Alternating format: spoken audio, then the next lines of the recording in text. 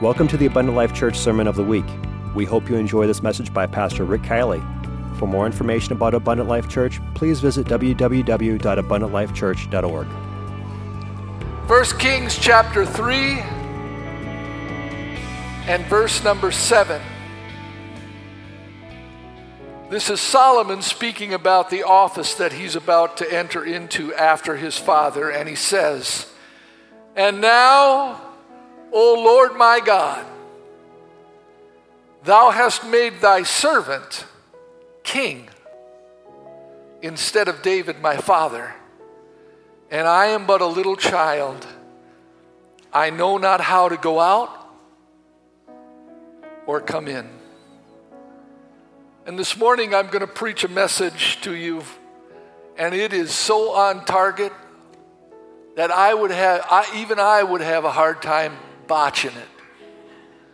The devotional today, the worship service today, if you don't see this, you're blind. But here's the title: I won't sit down till he comes. I won't sit down until he comes. God bless you. You may be seated. I know that it's a belated 4th of July, but happy 4th of July to all of you. Thank God for the wonderful country that we live in. It's not perfect, but it's the best thing going. And it is a privilege to live in this country and a responsibility to pray for it and for its leaders. Can I get an amen? Praise God. But I don't want to break the spirit here because it flows right into this message. And you're going to wonder how I'm going to tie this together, but if you bear with me for a few minutes, I believe you'll be blessed this morning. I have been mentored, which is just another word for prepared, by many men in my life, and I am not giving them credit. I am going to make a point with the mentoring process that I have been through. Life is about change. It's been said that the older you get, the less you like change. That's not true with me. I'm not afraid of change. I like change. Maybe it's in my genes. My mother, when we were growing up, would change the living room completely around every week. This couch is going to be here this week. Next week, the couch will be over there. The TV will be there. She moved everything all the time. She was just so restless that she had to change the room all the time. Drove the rest of us crazy. Some of us sat where there was no chair because she'd moved it again. Change. Change is inevitable. You cannot escape change. You start out as a child. That's what Solomon was talking about. He said, I'm just a child. I'm just a servant. Did you notice that the word servant and king were next to each other in that verse? I've just been a servant, and now you expect me to be a king? Why, I don't even know when to come in and when to go out. I'm just a child. I don't understand the politics. I don't understand the ethics. I don't understand anything. I don't understand why you'd ever want me to be king. But change is inevitable. We go from being a child to being a teenager, even if it's in the number of years that doesn't catch up with the fact that you're supposed to be more responsible as a teenager. But years will even dictate change. A child, a teenager, a young adult, midlife, senior citizens. Changes are coming. They're inevitable, and you can't stop them. But you need to grow in the grace of the Lord Jesus Christ. You need to accept change as a part of life. As you become a senior citizen, you'll really notice the changes. What was once easy is much more difficult now. That's just the way it's going to be. But change can be a good thing. Change can be for the better. And I'm going to show you how for a few minutes this morning. The first mentor I really had in the ministry was Pastor Frank Tamil. Pastor Tamil recognized a calling on my life, wouldn't let me go to Bible school, offered me a 3-year apprenticeship. Said, if you're going to be a pastor, you cannot be a specialist, you must be a general practitioner. That means you need to know something about everything. So what I'm going to do over this 3-year period, I thought, boy, now I'm going to get to preach. Because he said I got this apprenticeship. Oh no, the last year I was at Parkway, I spoke one time for 8 minutes in the entire year. I thought that preaching was so important that I'd be preaching a lot more, but that wasn't what he trained me in. He said, we're going to start here, Rick. You are, from this day forward, a Sunday school teacher.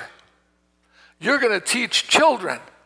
And when the time is right, I will come back to you and you will run the Sunday school department.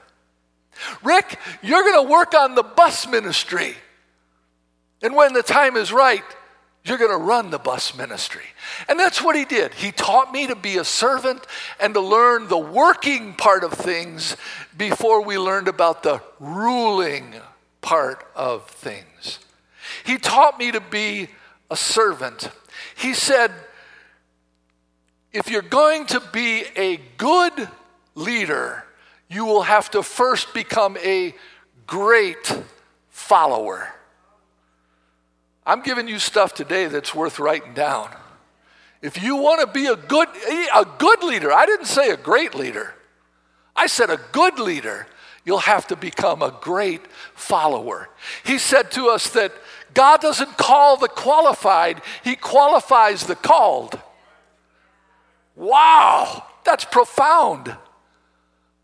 That's why you and I are in the church today. We're just ordinary people. That's why he chose fishermen. That's why he chose tax collectors. Look what God can do with a prostitute and a woman that has 7 demons. But he qualified her. He called her. And she responded to his calling. The second man that God brought into my life in ministry was David Norris. Those of you that don't know, Brother Norris is a brainiac. The guy just has an incredible mind. He's written all these oneness books. I mean, he's just a genius. But back when we moved to Oconomowoc, he moved to West Bend at the same time. West Bend and Oconomowoc started at the same time, which meant Brother Norris and I started our pastoring at the same time. And because he had such a strong background in Sunday school, he recruited me to be on the sectional team for Sunday school. He said, always look for people with potential. It won't always work out, but surround yourself with people that have potential. He didn't stay very long, and then he took off. And then I ended up being the Sunday school director. Again, the pattern is still the same. First you're a servant, then you're a leader. And Abundant Life at that time, for the next 8 years, Abundant Life pretty much ran the junior camp and the family camp services. I wonder how many today, at one time or another, served in any capacity in the Sunday school department in either junior camp or family camp services, in any capacity. Raise your hand if you would. Look at the number of people that are still here. And you know why we did it? We did it for God, and we did it for children. And it was a lot of work. And people gave up their vacations to be at camp so they could work. We were working. And then we'd come back home, right? The biggest part of the group was right in this area. And then we would come home from that work and we'd be completely exhausted and wore out. And people would come up to us and say, how'd you enjoy your vacation? How'd you like staying up all night? Mosquito bites, sniveling noses, crying children. How'd you enjoy your vacation? But we loved it. We did it for kids, and a lot of those kids are in the church today. That's what Brother Norris taught. And that's where I first got in trouble, too. By the way, I'm just going to ramble here a little bit. But that's where I got in trouble because, you see, I got elected to be the Sunday school director in April. And in June and July, the camps come.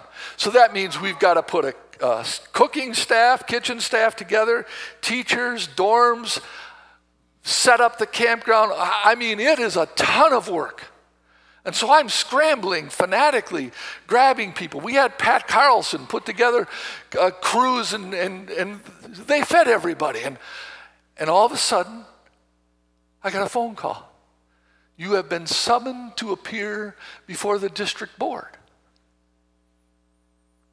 So I go to the district board. I sit on the end of the table. They're all lined up on the sides and at the head, and they're all glaring at me.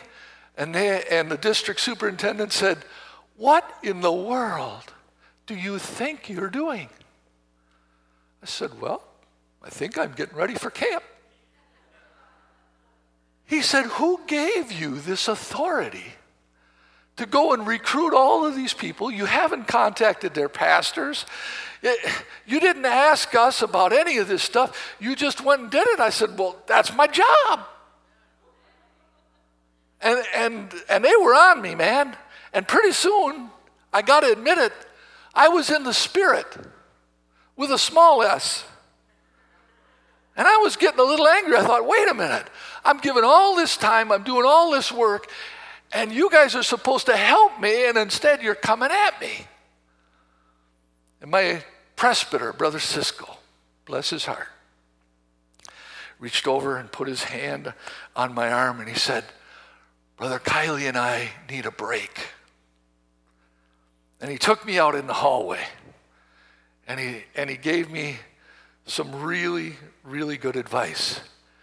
He said, always remember this, Brother Kielley, and you all need to remember this. An office is a place to serve from, not to rule from. An office is a place to serve from, not to rule from. I suggest you go back in there and with humility tell them, I don't have a clue as to what I'm doing. I have received no job description, no orientation. I was just doing what I thought I had to do. And I did exactly what my presbyter told me to do. And it saved me. And all of them backed, oh yeah, you know what, Brother Kielley, you're right. We didn't give you a job description. Now I learned that job descriptions are important. See, my ministry is growing. And I learned that orientation is important because we cannot assume that everybody knows what you know.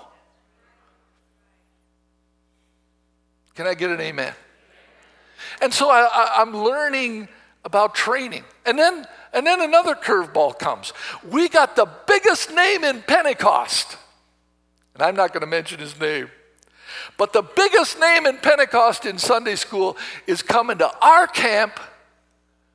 And it's going to be great. I mean, we're going to have this seminar and all the teachers from all around the state, they're all going to come. Big name, big gun. And it was 1988. And at the last minute, he called me up and he said, Brother Kielley, I ain't coming. And I said, well, you better have a good reason. He said, I got 88 reasons why I ain't coming. The Lord's coming back. And there's 88 reasons why he's coming back in 1988. He didn't come. I got to be with my church. So I called my district superintendent. I said, Brother Grant, we just lost our big gun. You're up. You're the district superintendent. You're the biggest name in the district. We got no time to do anything else. You got to do this. He said, I ain't doing it. He said, you're the Sunday school director. Young kid, 10 years in the ministry, no experience with all these big names. And Brother Grant puts that on me. He said, when you hold the office, you have the anointing. And God will use you. That's from my superintendent. That's from my authority. So you know what I did? I did what my superintendent told me to do. And it worked out. Sometimes you're going to feel like you're in over your head. I can't do this. There's other people that can do it better. But when you're in that position, you have the anointing. Somebody said amen. You have the anointing. See, the mantle represents the anointing. It's just a cloak. That's all it is. But it represents the anointing that God puts on your life in ministry. And you will be able to do things like Superman and his cape. Because God has given you the anointing. If you don't have the anointing, you should be afraid. But if you have the anointing, as promised by God, you can get the job done. After 8 years of serving as a Sunday school director, I felt my time was up. I had used up my ideas. I was drained, and I just felt it was time for somebody else to step into that office, and someone else became the next Sunday school director. And for a season, I just came back to Abundant Life and did what I was told to do and tried to follow the leading of the Spirit, and it was all good until the third man came. And this time it was my good friend Mike Schmaltz. Mike Schmaltz was 10 years younger than I was. He was doing a tremendous job with, we called it home missions at the time. Now they call it North American missions. And he said, hey, Rick, he said, could I convince you, Brother Tammel's going to step off of the home missions board. Can I convince you to come on and take his place? And I called Brother Tammel and talked with him, and he said he wanted me to do it as well. So out of respect to those two men, I became a sectional rep. I learned to serve again. And Brother Schmaltz taught me this. He said, home missions is where you get to mentor the ministers. And Abundant Life has a rich history of growing ministers. And I heard it again at family camp this year about a man who had a vision for 1,000. He said, my vision is that one day this church will run 1,000. And that was the same vision I had. I don't see 1,000 people here. But if you could see all the ministers that have left here and started other churches and are still doing great works for God, I'll bet we'd be pretty close. See, God is real good at keeping score. And if you're willing to release people, God is willing to give people. If you're willing to release people, God is willing to give people. It's what we call the catch and release program. Catch and release. And so Brother Schmaltz asked me to do that, and then I did that for a while, and then, of course, he got cancer, and Then I became the home missions director. Again, the pattern is the same. First, you're a servant before you're a leader. And you never forget what you've learned as a servant. And I remember that there came a time there as well recently where I felt my time was up. And I remember when they elected a new home missions director, I was in a district conference service, and I was on this side, and I felt something in that service leave me. I'm not exaggerating. I just felt like something that was inside of my torso just left me. And there was a vacancy. And I said, God, what just happened to me? And God said, I just took your anointing and I gave it to that man right there. And that man was the new North American Missions Director. And I didn't feel bad about it either. I felt less responsibility. But if you have not been here for a long time, I know I'm not preaching right now. I'll preach in a little bit. But if you've been here for any length of time, and you've ever come to me and you've said, you know what, Brother Kielley, my time is up. I've never argued. But I've said, if God has told you that your time is up, what new direction has he given you? Where is he directing you next? Because he never directs us to sit. He doesn't want us to be spectators. He wants us to be participants. Can I get an amen? And so that's how that ended. And our ministries, just as our physical lives change, our ministries can change. And now I take a look backwards. That's why the Bible says the old men have dreams and the young men have visions. Because the old men, they can remember the past events very well. And what I'm doing now, even this morning in the last 15 minutes, is I have reminisced to you. I have told you about some of the things that happened in my life so that hopefully you'd be able to take something from this and say, now I know why God was doing what he was doing with me in my life. Now I know what God is doing in my ministry. Now I know what God wants me to do next, and it's not the end. It's not the end. It's not the end. It's a change. It's a change, and change is necessary. And I want to preach to you with the remaining time that I have from 1 Samuel chapter 16. So if you'd like to turn there for a minute. The change that takes place in our lives. Now, while you're turning there, I can tell you that Saul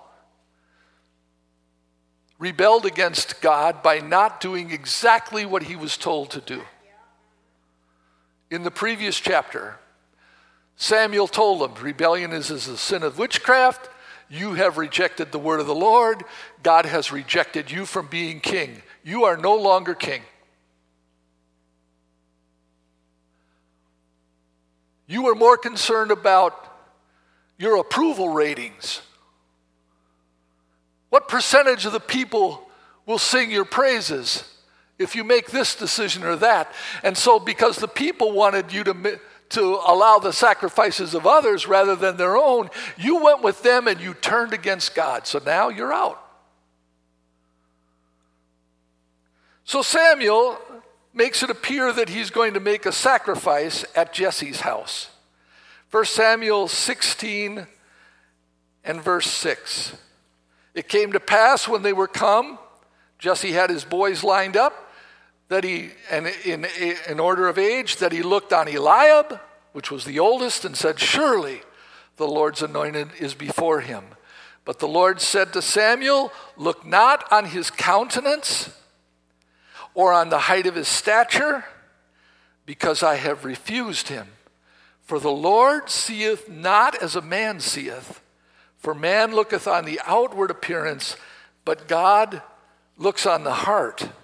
And I'm going to stop here, because I want to be sure that you understand what this verse is saying.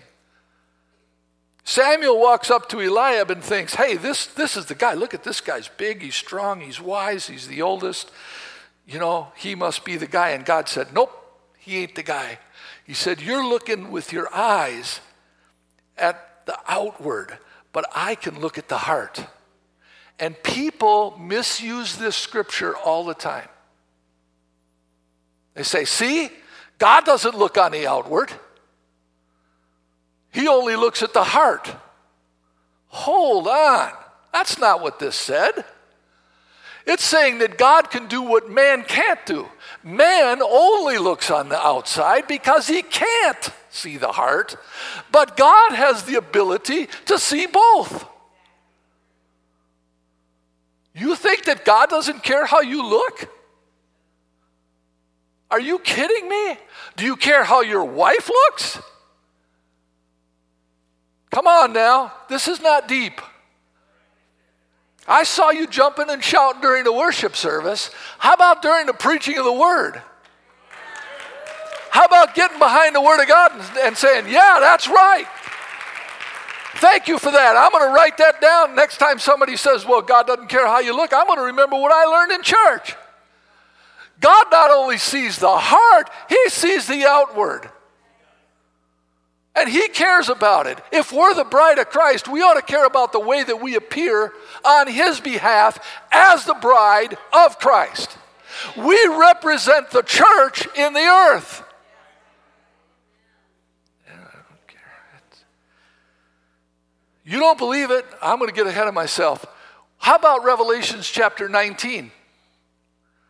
He dresses the bride, fine linen, right? Why would he do that if he doesn't look on the outside?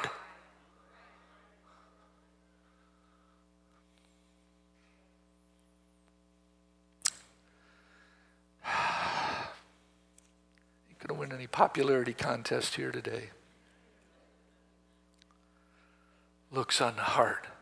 Huh.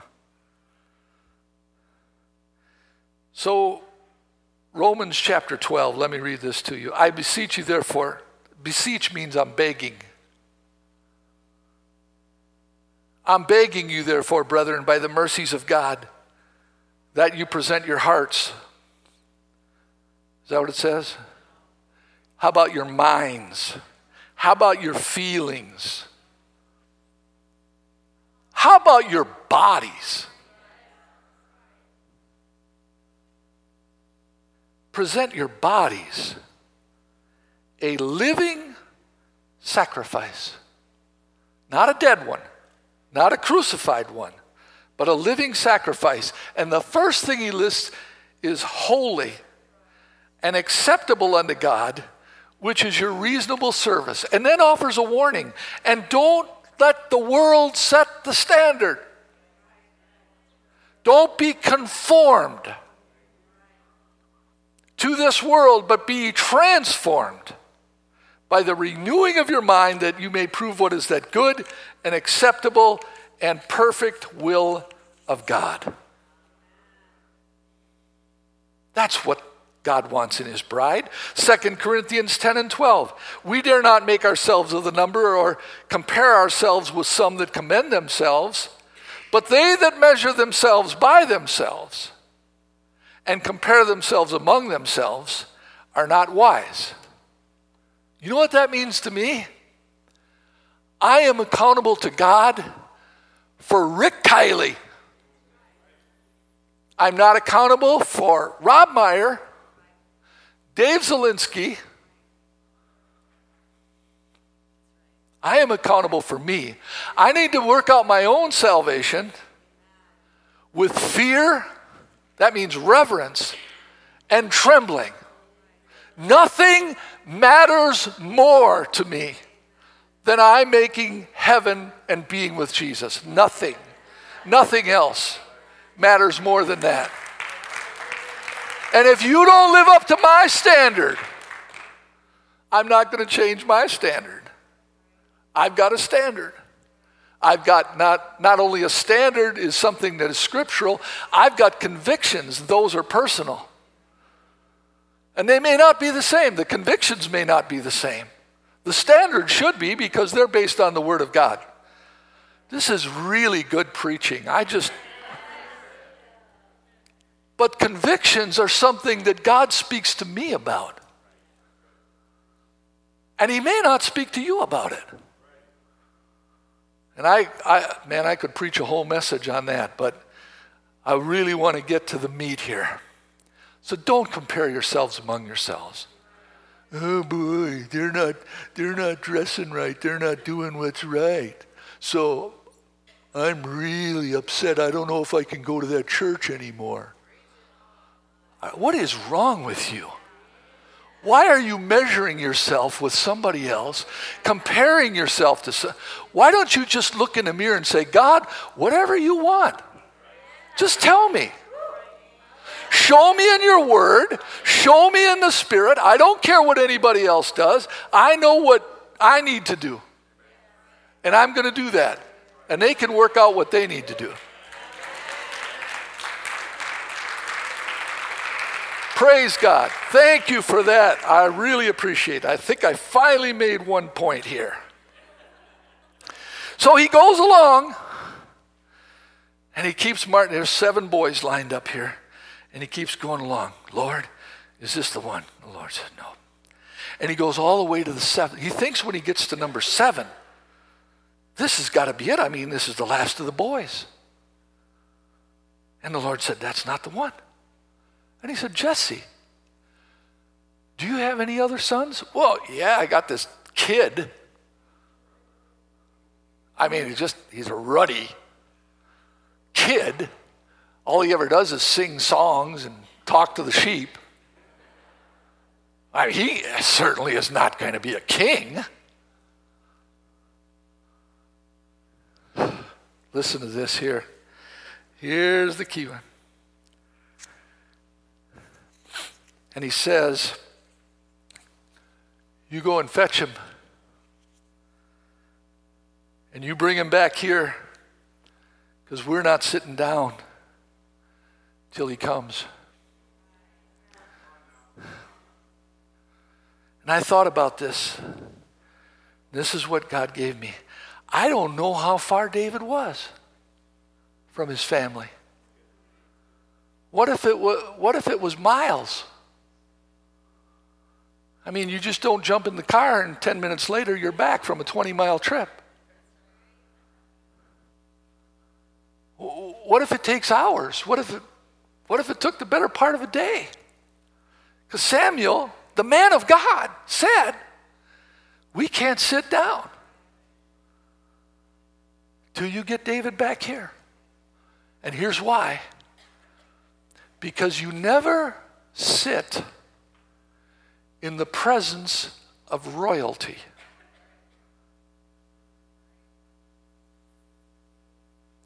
When the bride comes in at a wedding, you shouldn't have to be told to stand up. You should know that. If the governor were to come to our service and there was an introduction that the governor is here, whether you like him or not, you stand up. That's the governor. If the president of the United States, do you know they have a guy that stands at the back of the room anytime the president enters a room? His job is to say these words, ladies and gentlemen, the president of the United States of America. They know what to do, whether they like him or not. They stand up. This kid is going to be the next king. And the man of God has the oil to anoint him. And so he says, now that we know who the next king is, we are not going to be caught being seated when he arrives. Now you can start preaching. Go ahead, preach in your mind. You know, I used to be a worshiper, but I'm older now. I'm more seasoned, experienced, spiritual. So I don't need to get all excited. I might have a heart attack. What a way to go! What were you doing when you died? I was worshiping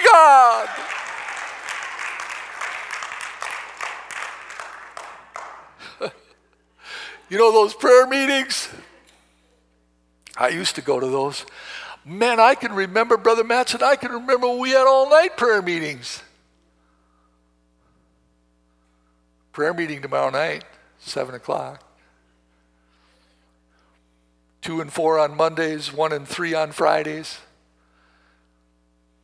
Or are we going to sit in our easy boy recliner and watch TV? I can remember home Bible study night. At least one night of evangelism. We got to have one night of evangelism. One night. Come on, one night. Surely we can set aside one night to, even if we're not teaching a Bible study, to get together with somebody that needs fellowship. Oh no, we don't do that here. Wednesday night, that's it. Don't ask for more than that. We are a sitting church. Giving. Well, I don't need to say a lot about that, do I? Do we still give cheerfully as unto the Lord? Are we still faithful in our giving, not only of our finances, but of our time? Would we give of ourselves at the altar and go and pray with people like we once did? What are you saying, Brother Kielley? I'm saying for me, maybe let me pull a Joshua. As for me and my house, we're going to serve the Lord. We are not sitting down until he comes. We're not sitting down till he comes. And you have to answer this question for yourselves. And you know what? I could preach on this for 15 minutes. Easy. And completely ruin this message. Because if you haven't got what I just said, that we are not going to be a sitting church. And if you're a senior citizen and I'm in your group, we are not going to be a sitting senior citizen group. One of the reasons that God allowed me to work with North American Missions was so that I'd get a burden for mentoring people. I have a burden, a calling, my wife and I, to mentor as many men and women as we can with the days that we have left in our lives. That's not going to change. The calling for teaching home Bible studies, it's still there. Winning the lost is premium in my life. And worship and prayer and praise and giving and all those things, none of that's going to change. That doesn't change. I got to read this to you, and then I'm going to stop. I promise.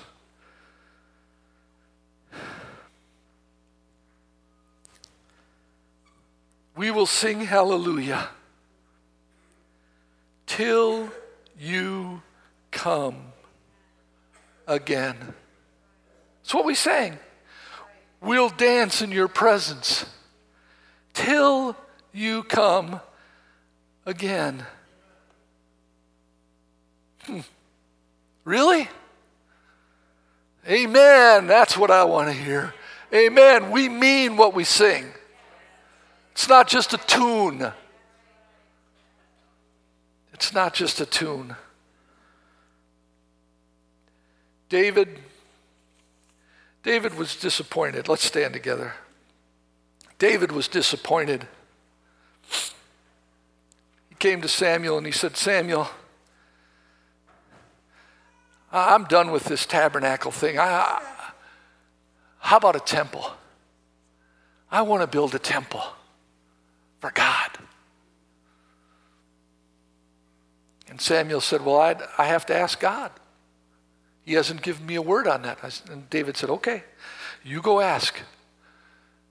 And Samuel came back to David and he said, David, God said you can't. You got blood on your hands. You're a man of war. God said you can't. I can't build a temple? I'm so disappointed. I'm just telling you what God said, David. David thought about it a little bit and he said, did God say I couldn't pay for it? Well, no, he didn't say that. Did God say I couldn't get some skilled laboring teams on notice for when the next king builds the temple? Samuel said, no, he didn't say that either. He said, then that's what I'll do. You see, God might not always let you have what you ask for. But if your attitude stays right, it will still happen. Even if it's not you that gets the nameplate. Jesus, I pray today for this church, starting with Rick Kielley. If you're going to make changes in my life, go right ahead. You're the boss. Make me a servant. Change whatever needs to be changed. Just keep your anointing on my life, your calling. Make what you want me to do crystal clear, even if it's not what I want to do. If you say no to me, I'll find something else, Lord. I'll get involved. I'll give of myself, my time, my finances. But I will not sit down until you come. I will not sit down. Thank you for listening to this Abundant Life Church podcast. We pray it has strengthened your relationship with God and will continue to be a light unto your pathway to heaven. If you have any questions or comments regarding this podcast, please telephone our ministerial team at 262-965-5177 or email us at info@abundantlifechurch.org.